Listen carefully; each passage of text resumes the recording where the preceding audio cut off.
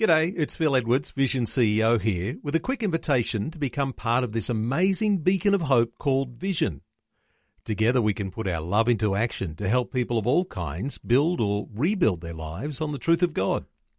Please consider the part you can play during our upcoming Visionathon appeal, remembering that it's your support that makes Vision possible, including this podcast. Life, culture and current events from a biblical perspective. 2020 with Neil Johnson on Vision. Someone who has made a donation today is Pauline from Coopers Plains in Queensland. And Pauline, I understand you've got a bit of a story to share about God's provision in an impossible situation. How are you, Pauline? I'm really well, thank you, Matt. God has blessed me in so many ways. I could go on for an hour over all the blessings. One of the big ones, one of the biggest blessings was my husband. We only got married 10 years ago, and we didn't think we'd ever be able to get married. But anyway, and he didn't think he'd ever be able to own a home because of different circumstances. He was renting, and he was 65 renting, but he was working full time.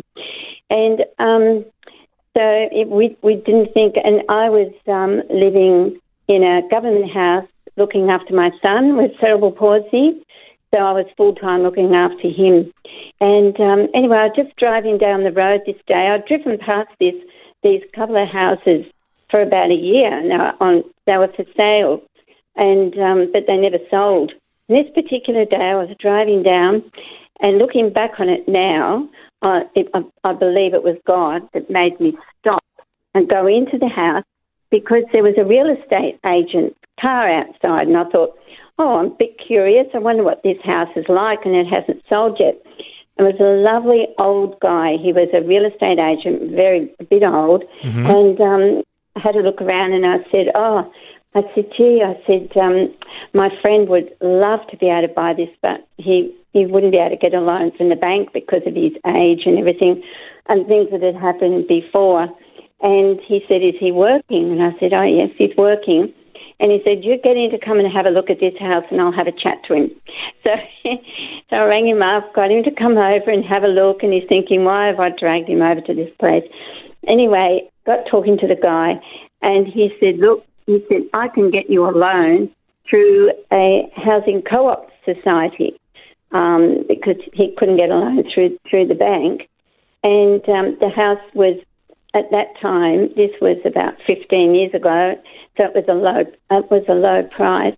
So anyway, this guy managed to get my friend, my husband now, the loan through the housing co-op. Wow. And he was able to buy the house. Hallelujah. So good. And, we love to say that Jesus is, our Jehovah Jireh, our provider. He just provides, even in impossible situations like that. He's good, isn't he? Oh, he's wonderful. Can I tell you another little blessing? Yeah, sure. Well, this is amazing too, because my son, he's got wonderful support in place now.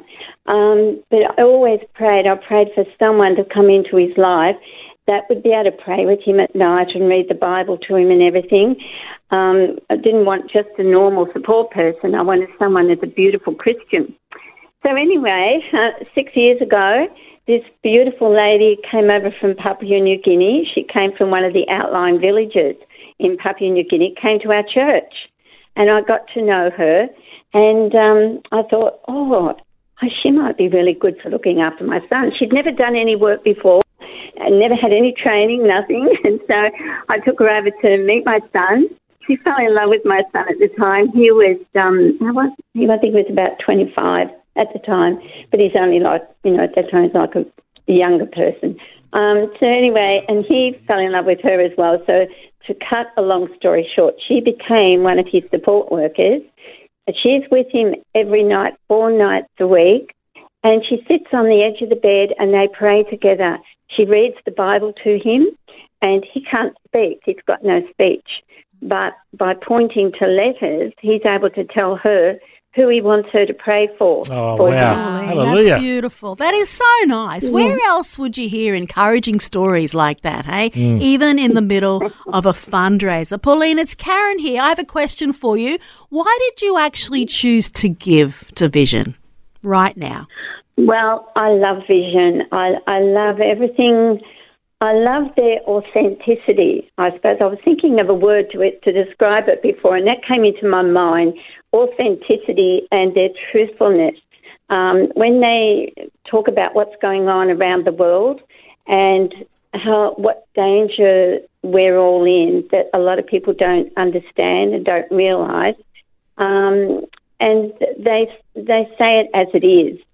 And I like that they don't mince their words. They come out and say, well, they can't say exactly what's going on because people would be shocked. but they can let us know that, we need to pray. We need to really pray, absolutely. because our country and other countries are in danger of being taken over by people, who put Christians down and don't want Christians to succeed. Well, Pauline, we just wanted to say thank you so much for your generosity and for your encouragement today. Really appreciate your generosity. God bless. Thank you so much. Thanks for taking time to listen to this audio on demand from Vision Christian Media. To find out more about us, go to vision.org.au.